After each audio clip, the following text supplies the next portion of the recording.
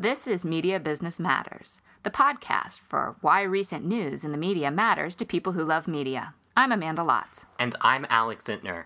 After a week at the theater, we're pivoting back to discuss the changing business of TV by taking a look at an article by Joe Adalian, The Business of Peak TV.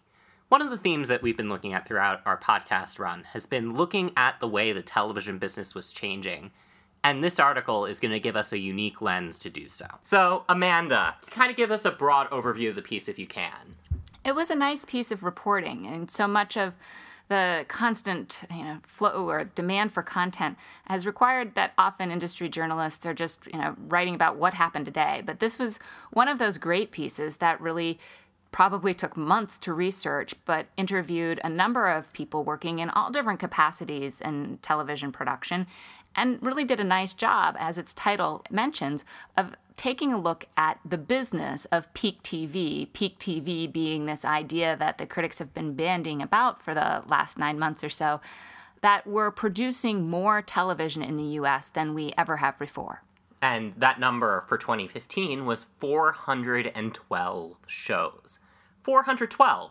That's an obscene amount of television for anybody to be watching. Right. It's really clear when you look at some of the charts how significant that growth is when you compare that peak figure, that top figure, with how small of an amount broadcast is. And historically, broadcast has remained relatively constant during that time. They've only grown by a small percentage point. Right. There were, for the most part, 22 hours of prime time for much of television history. And so all of the additional production is coming from cable and then the streaming services. Although it's coming a lot more from cable than the streaming services. If you look at the growth numbers, well, streaming is starting out from nothing. But in terms of the growth in number of series, a lot of that number does come from cable still. Sure, and there are explanations such as the fact that series orders or episode orders tend to be shorter, and so that allows for more series to be on the air. But there's no doubt about it. There's more television being produced than there has been before. And when this idea first came up, John Landgraf is the one who brought it up. He went to the Television Critics Association press tour and talked about there being this bubble. He talked about we'll reach a point, he put it somewhere in the next couple of years, where TV networks are not going to be able to keep up the growth at this pace, and we're actually going to see a decline in the number of shows. I mean, do you think he's right? Is there a bubble?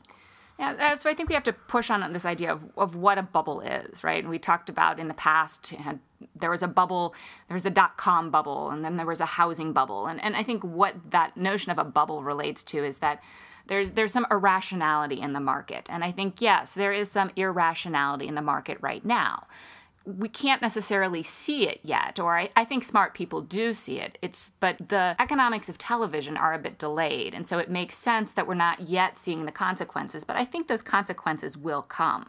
And so I think the notion, or the way that the fallout that will actually come from the bubble will be when the shows that are being produced now aren't able to earn the kind of revenue in additional and in later windows that is at least expected for them. Yeah, exactly. I mean, at some point, we're going to see the networks stop being able to make the same amount of money and just keep up the pace with this content, because they're, with supply and demand, if for some reason the demand goes down and the supply is going up.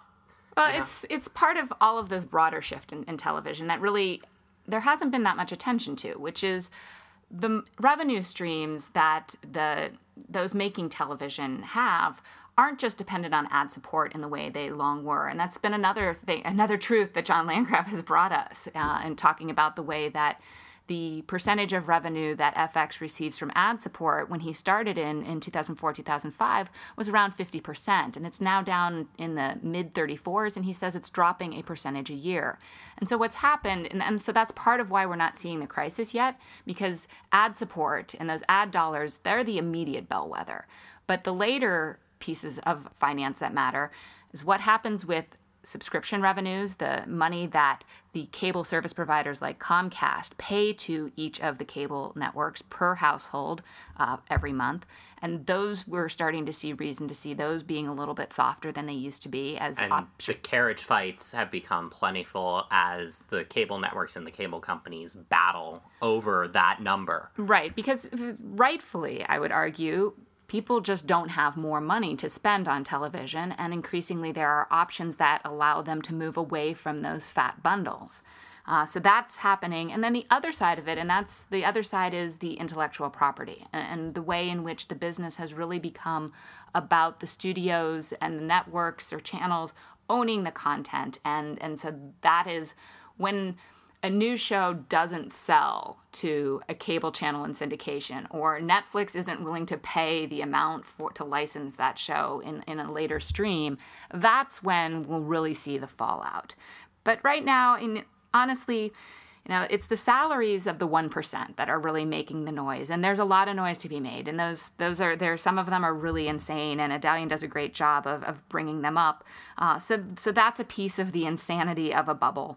But I think it's also important to acknowledge that that kind of 1% crazy money rarely equates with great success. And so the networks and channels and studios are throwing money at projects that they hope break through. Sometimes just a big announcement about paying someone a whole bunch of money, that breaks through and provides noise and promotion.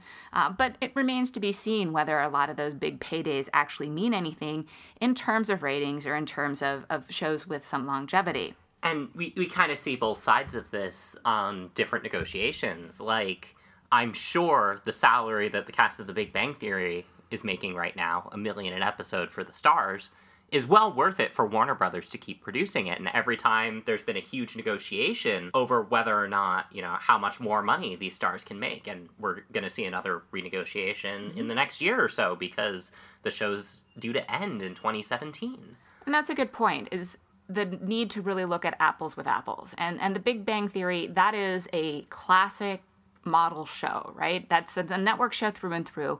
It's earning the kind of money that a lot of shows are never going to earn, will never hope to earn. I think my biggest question is whether there's even anything like The Big Bang Theory that comes after it in terms of this model of this juggernaut that costs millions to produce per episode, again, because you've got high cast cost, especially by later episodes, but then also a show that can generate billions and billions and billions of revenue because it's still being sold to sort of fill in these spots on a schedule somewhere for a broadcast station and on cable channels. Right. We've had cases like The Big Bang Theory. We've also had cases like, say, A Modern Family or a 30 Rock, where they do make a lot of money in syndication, but that money falls away really quickly because viewers don't turn out to these secondary networks to watch it. USA is not having as great success with Modern Family as TBS has with The Big Bang Theory, for example. And, I hate to use the genre comparison here, but multicam versus single cam.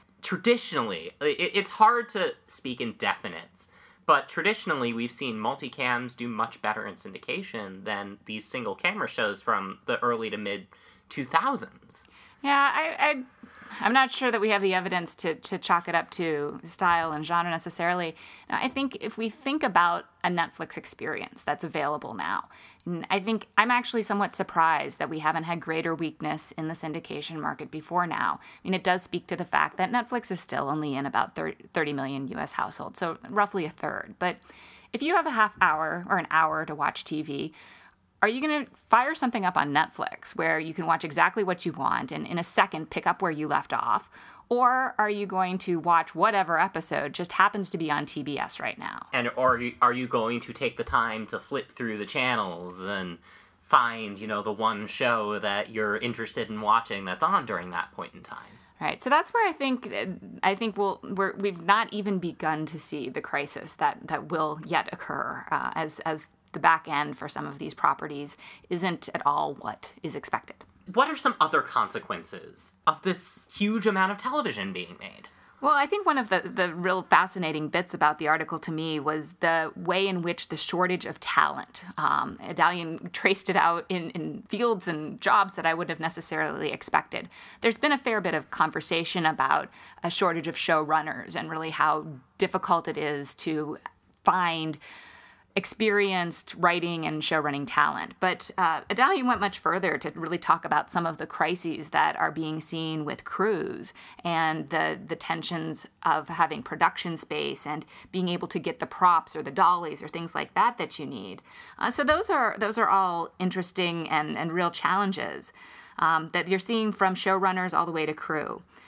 He had a quote from Carlton Cuse talking about comparing the state of peak TV as what would happen if the National Football League suddenly expanded to 90 teams, and the way in which you would have a lot of football available to you, but the quality of it will be diluted. And so I think there's a lot of excitement around peak TV, but this also points to a challenge. And I think there doesn't seem to be any particular show captivating the culture in the way that there have been in the past. I don't know whether that's that dilution at work or whether really what's happening is that there are all these different specific hits with much more specific taste communities. And so and that's just as important. And so I think maybe that's what's happening. But if that number keeps growing, I think the issue of quality and dilution may grow to be a noticeable issue. I mean, it's the question of quality versus quantity. And I find it interesting because the way we think of a hit has changed. Something like, say, Game of Thrones. Huge hit for HBO, and even expanding a little bit beyond that fantasy audience. But when you look at the number, it's not even where the top broadcast show is right now. Something like Empire, which is another big hit, but also in a very specific audience. Right. So there definitely now are different ways of talking about success. Although coming back to perhaps the pieces that matter the most in a show about media business matters, it comes back to those economics. And so Game of Thrones it's not about the numbers because it's driving people to subscribe to HBO, and their worldwide business with the show is just tremendous. And they can afford to spend, $10 million on an episode of the show, which is obscene when you think about it in terms of what a drama usually costs. But for that audience, every dollar counts. And there are also more practical issues when we're talking about consequences. One of the things that's happening, again, with sort of the changing business of television, right? We have more series. They have shorter seasons. A lot of talent is paid per episode. And so while you may have an opportunity to work on this really creative 10-episode series, you're looking at potentially making half the money, if not actually less than that, because of the different way the scales work. And so increasingly, different parts of the television production process are looking to pick up other series. And so one of the things that Adalian talks about, and I've seen written about elsewhere, is what happens when you have writers who are actually working on a couple of other shows in order to make the amount of money that they used to make. And I think there's the possibility that begins to lead to changes in the norm of a writer's room, where all the writers would sit in one room and break stories. When you have 5 or 6 people that are working on different shows and different schedules, then maybe that collaborative space becomes more difficult to achieve. And yet that's been one of the cornerstones of television throughout its entire time is, you have this room of people who stay together, who write the show together, who you kind of hear about the family of these writers' rooms. And it's interesting to me that something like that would change because, television has always been a very glacial industry in terms of its change. So if you're starting to see hints of it now, imagine where it's going. I think where it's going is that there will be a lot of diversification. And I think we're starting to see some of that now. And there always have been particular creative talents that really owned their shows all to themselves and relied very little on writers' rooms. Someone like Aaron Sorkin, for example. Sorkin, David E. Kelly, I'm forgetting his name, but the True Detective Nick writer. Pizzolatto. Right.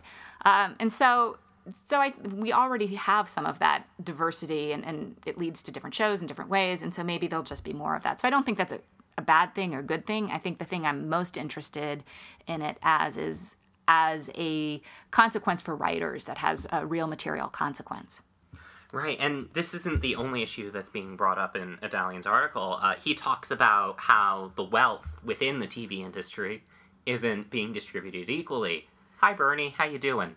Well, right, and it was never distributed equally. I mean, I think the one thing that's very clear, and the article touches on, is that no one is making Dick Wolf money anymore except for Dick Wolf, who amazingly is persisting with this old model. And somehow has found massive success with not just Law & Order, but now with the Chicago franchise. I mean, they're about to put their 4th show on NBC in that franchise. Absolutely. It is without doubt a legendary story. But I also think, it's a moment to step back and think about this old norm and not just mourn something because it's being lost or it's going away, but to ask questions about whether that was a good model. Ask questions about what that meant for people working in the industry.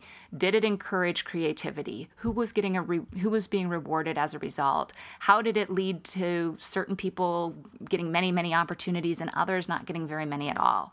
So again, I don't think change is uniformly a bad thing, but it's certainly something to keep an eye on. I mean, one of the things as a result, there are more series to work on. There's tons of work out there. The rates from all but the 1% are not as high as they have been in the past. And so maybe that just means that talent requires, a longer career, which can be an issue. There's big gender discrepancies from the start, but also if you look actors versus actresses in terms of the possible longevity. So that becomes an issue that affects women perhaps in different ways than men, and probably will require some better money management. We're not in an era anymore where you'll necessarily get that one hit. We're not necessarily in an era where you can create one show and make money off of it for the rest of your life. I don't want to say it's a relic of the past because it can still, something like Empire shows, it can still happen. Oh, I don't know, though. I'm not sure that Empire will be an interesting to show if we could have access to the data. It would be fascinating, I think, to look at Empire 10 years from now. Empire is not going to be a show that creates what I used to call Aaron Spelling money. We can now call Dick Wolf money, right? It doesn't have glory money. It doesn't have the international legs. I'd be surprised if it even syndicates well here. I wouldn't be surprised if that's something that isn't a big hit in syndication, but does really, really well with SVOD for a long time. We'll have to be back in 5 years. I question the long time. And again, it's not a knock on Empire in any way. It's just really about how this world has changed. And the other side of peak TV is, as an audience member, I think we're just at the beginning of this notion of audiences moving out of current year programming.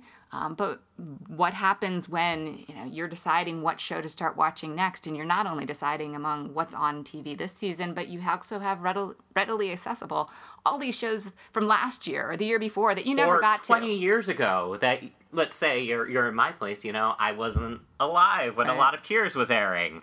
So, it's something like accessing these older shows. Since he is officially now the patron saint of this episode, we will quote John Landgraf one more time. Landgraf, I heard at the cable show in 2015, he had this great quote talking about how historically, when programmers were putting together a schedule, they were trying to come up with what is the show that people will watch at 10 o'clock on Sunday. And now the business is figuring out what show people will watch 5 and 10 years from now. And not only even watch, but talk about. And that's a really different goal, strategy that leads to entirely different shows being produced. It's a different idea versus longevity now, or not even longevity now, just viewership now versus longevity later. I think it's interesting to kind of look back at the shows that are still in the zeitgeist now. Something like an Arrested Development or Gilmore Girls. I find it interesting that Landgraf is starting to take apart some of the pieces of what made these shows last as long a time. Maybe Friends is another example. Friends is a great one, right? And I think right now we're still in an era which there weren't that many shows 5 years ago that you couldn't watch everything you wanted to. So we're not yet really seeing this, but I think it'll be another 2-3 years from now. I think that'll be another crisis point. And we've talked a little bit about this, but looking in the longer term, what are some problems that we could see going far into the future, whether they're related to the bubble or not? Well, I think one key issue is related, as we've been talking about, how talent is paid. And so this question of residuals. And if you look at the somewhat archaic documents of the Writers Guild and Producers Guild and Screen Actors Guild, there was this whole model for remunerating talent as these shows went on to make a great deal of money for studios that just doesn't make sense in this new environment. And so one place where writers have taken a huge hit is on the disappearance of the rerun. Now, while that's a great thing for the audience, writers made quite a bit just by having their episode air twice. And so that's money that poof is gone. But also, if you look at the way residuals are structured, it's based on a certain number of airings. And so it's really built around a notion of how a linear schedule works. And so while the big writer's strike from 2008 was not that long ago, I think those documents really need to be reinvestigated as we do have some sort of shift away from linear syndication to make sure that talent is making the proper amount in their residuals from on demand. Do they get any residuals right now from SVOD or a place like that? I will attempt to explain what I understand, which is that it's a certain percentage of the cable figure, and it's per year, though, instead of per airing. And so there's... And when these deals last years and years and years. Right, and these services don't in any way indicate how many people watch anything. And so whether or not that changes and allows a better system of remuneration, I don't know. But it's a coming crisis. I find it interesting because I've had some highly placed executives tell me that they will have to release numbers eventually. They were talking about how Netflix is going to eventually reach a point where they're going to have to answer for each and every show they're making. The investors are going to call for that moment. Right, and I don't mean to jump ahead, but that's part of one of those issues that I've talked about in the short pieces that I've published about the changing economics. And I think one of the ways that the studios could potentially go around Netflix is the strategy that we're seeing with CBS and launching their own services and having their own data. But we've talked a little bit about production budgets. Mm-hmm. So what happens when these production budgets go up? What happens when, say, Game of Thrones now is costing $10 million an episode? All right. Well, again, it comes back to that basic economics. Production budgets go up, then the revenue has to go up too. And right now, we just don't know a whole lot about the different subscription services, because we're seeing, especially in the internet service market, many of the new portals are launching with subscriber-funded business models. And so they don't have a lot of data on what kind of return on investment they can expect. So I think it may be that we see these really rich deals for Netflix and Amazon Video early on, and maybe those are, something that 10 years ago we talk about, oh, you remember back in 2015. So something like the Blacklist deal where not NBC, Sony. Yeah. Sony is the studio behind the Blacklist, is getting $2 million an episode or something along those lines. You're thinking that might be a form of the past, like syndication deals are now? Right. Well, that as well as some of the budgets that the original productions for those studios are getting. Although with the originals, the portals get to hold on to them for a long time. And so it's a long amortization. In perpetuity rights or... It's, if only I had legal documents. Right. The early deals for Netflix, the one for House of Cards and Orange and the New Black, they weren't really international yet, and those they don't have all the rights there. But clearly the business model and the strategy would be to have rights for as long as possible. We had a really interesting story. It wasn't all that important, I don't think, on its own in the last couple weeks, which was this announcement that a couple Netflix originals were going to... Netflix has sold them effectively for syndication to, I think it was Univision. And so sort of there was this discussion of reverse syndication. It's like, there's nothing reverse about it. It's a studio that owns the content, distributing it. It's a standard syndication deal. It is. It just wasn't necessarily what was expected. And I don't think it's a bellwether for other productions. I think there were certain reasons that these particular shows, this deal made sense. But it's another thing to watch is that none of these business practices are set steady or locked in stone. So let's take a look at another group of people who are extremely important to how the television industry functions and how television journalists get news, because let's face it, agents are leaking anything and everything. But what does the change in peak TV mean for these agents? That is the source of right now all of my questions, and I have no answers. And unfortunately, I don't think Adalian talked to agents at all, or if he did, they were on background. But I think it's really interesting to think about what are the implications for agents who typically are paid by a percentage of what their talent earns. And so, if talent is earning less, I mean, again, not talking about those 1% deals, and you're having to find multiple shows for your client in a season, I think... There was a big story a few weeks ago about how guest stars are now struggling. People who would, say, go and appear in a couple of episodes of a few different things because their salaries are dropping substantially. So looking at that from what an agent's perspective, they have to get many, many more bookings than they used to. And it's harder to get those spots now than it used to be. Yeah, so I think there's no question that there's a lot of work for agents. I think the question is, again, what are the margins like? Right. And, a lot of the questions with peak TV are, what happens when it all goes away? Could it all go away? Well, it's not going to all go away. Maybe the peak part of it does. And even take away the peak part, right? Broadcast production probably isn't going to drop below what it has been historically. And we have, I think, at least a couple classes of cable channels at this point. And there are some cable channels that are large enough that they'll be able to continue to do some original production. We're thinking, FX, AMC, TBS, USA. Yeah. Right. But of course, there's clearly some fallout about to happen in terms of cable bundles and packages. And so it will be important for that content to be, attractive to viewers and worth watching. I think in many ways, the studios are the canaries in the notion of the canaries in the coal mine, right? So watching studio profits, I think that's the place to be watching. I mean, it's difficult because all of these entities are so heavily conglomerated where each channel has its own studio producing for it. Each network has its own studio. And so it's often hard to pull apart the numbers. But at least for the people who are on the inside and can see the numbers, seeing what's happening with studio revenues, I think that's going to be a real test. And when they start seeing that they're not able to sell content for those second and third runs at the rate and making what they expected that they would earn, then that's a sign that it's time to cut back on that production, even if there are channels willing to create new series. If they're not, if the back end isn't there. And I think it's interesting because we talked a lot about today about, what could happen to SVOD and what's happening right now with cable syndication.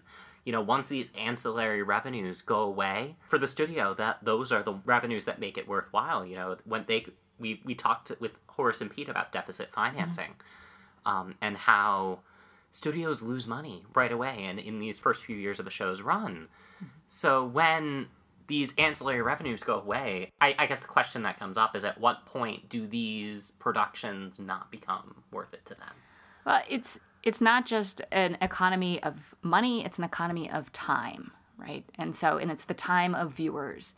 And when there's this much content available, and often, I regularly have the problem. There's way more out there that I'd like to watch than I have time to watch. Oh, I agree with that completely. And I don't think the models that are behind the amount of programming that's being produced right now take into account the fact that there really are real capacity limits on the audience's attention. Yeah, I mean, I think I peaked at about 12% of what was airing last year.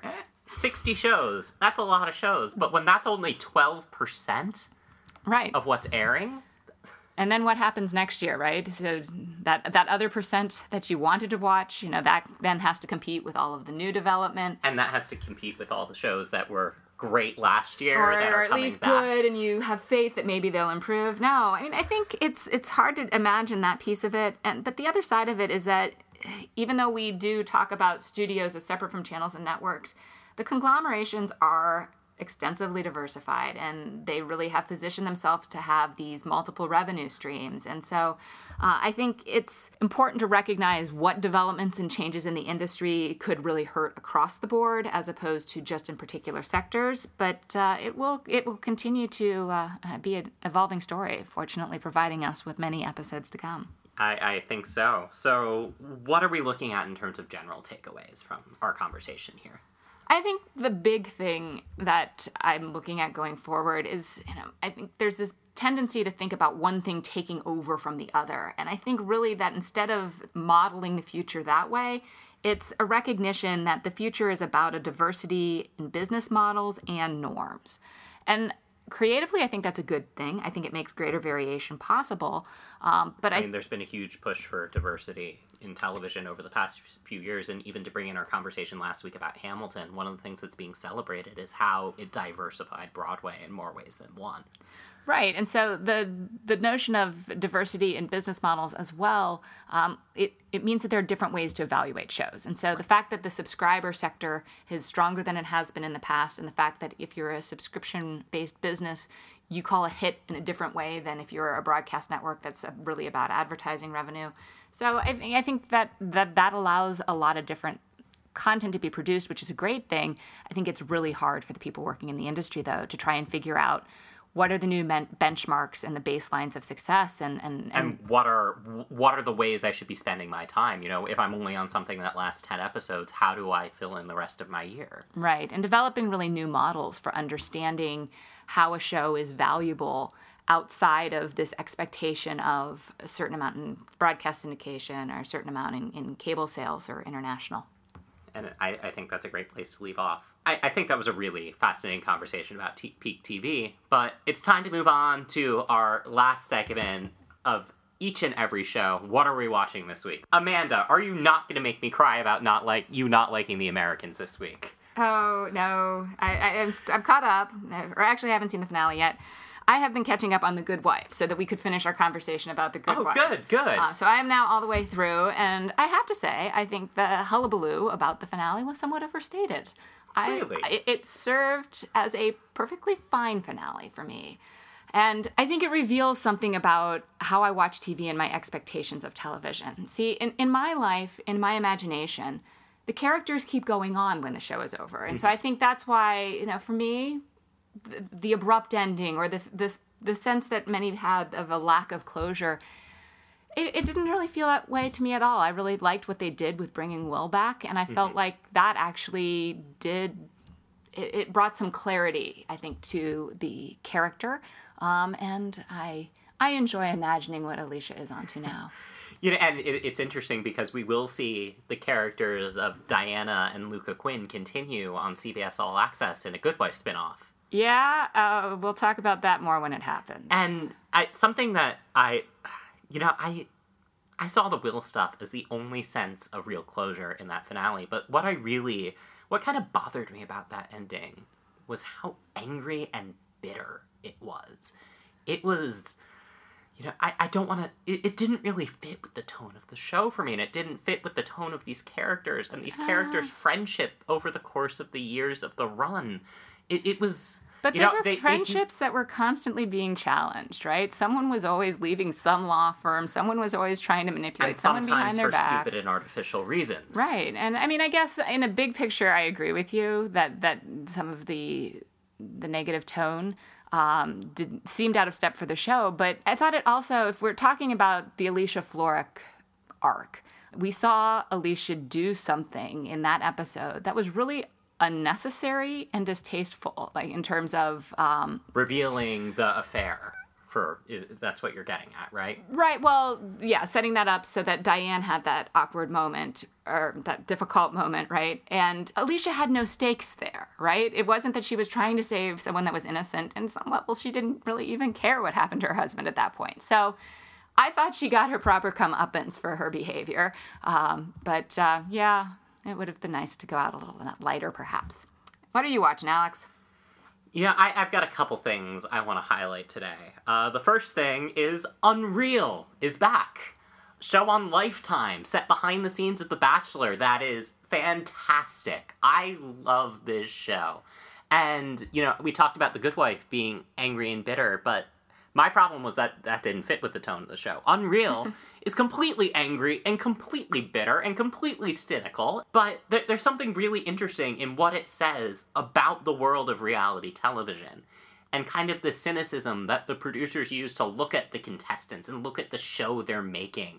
There's something to be said about kind of the world in which they're playing. And the world, it's set behind the scenes of the Bachelor-esque reality show. And there's something that it's saying about that world, about these characters, and about the way we and the producers look at these people who are putting themselves on TV and how they're manipulated into doing what they're trying to do. And I also love kind of, in Season 2, they're bringing in different characterizations for some of these characters. They're bringing them back in different ways, giving them different things to do, and that's really interesting to me and how it's evolving. Yeah, I missed that the first go around. I've been waiting. I haven't figured out where I can get the first season. Hulu? All right. So when I get to my Hulu marathon, I will get on board with Unreal because I've heard a lot of great things about it. And I also wanted to take a moment to celebrate the Tony Awards, which we talked last week a lot about theater. Of course, I was gonna watch the Tony Awards, and this year they happened in a very different context. They happened the night after the deadliest shooting in American history, and to have a celebration that was that joyful and that proud. The theater community. It's one of the most genuine communities out there. The Tony Awards are some of the most genuine awards in terms of the acceptance speeches and the performances. The performances were so good during this show. And from a business perspective, one of the highest rated shows, and I think everything that... Since the producers won in 2001. Yeah, everything that everyone who watched saw last night will probably only mean further good things for the theater industry. So. Yeah, and you know what? It was exactly what was needed after what happened, and it was just, theater has always been in a way about escaping your world and being brought into a different place, a different time, and whether it makes you laugh, whether it makes you cry, whether it makes you fascinated by what's happening, and whether it makes you think about something differently, it's always been an escape. And the Tonys were about as good escapism this year as you could get. All right, and that's it for this week's episode of Media Business Matters. You can find more episodes of Media Business Matters by searching for our name in iTunes, or you can go to amandalots.com and click on the link at the top of the page. In both places, you can find back episodes of our show, and you can find links to subscribe. Subscribe. You can follow us on Twitter. Amanda, where can we follow you on Twitter? Dr. TV Lotz, DrTVLOTZ. And if you have questions that you would like us to take on the show, you can also email us at drtvlots@gmail.com. And you can find me on Twitter at Alex Zintner. We are very much looking forward to hearing your questions, as we find it really interesting to answer them. We'll be back in a couple weeks, and we'll talk to you soon.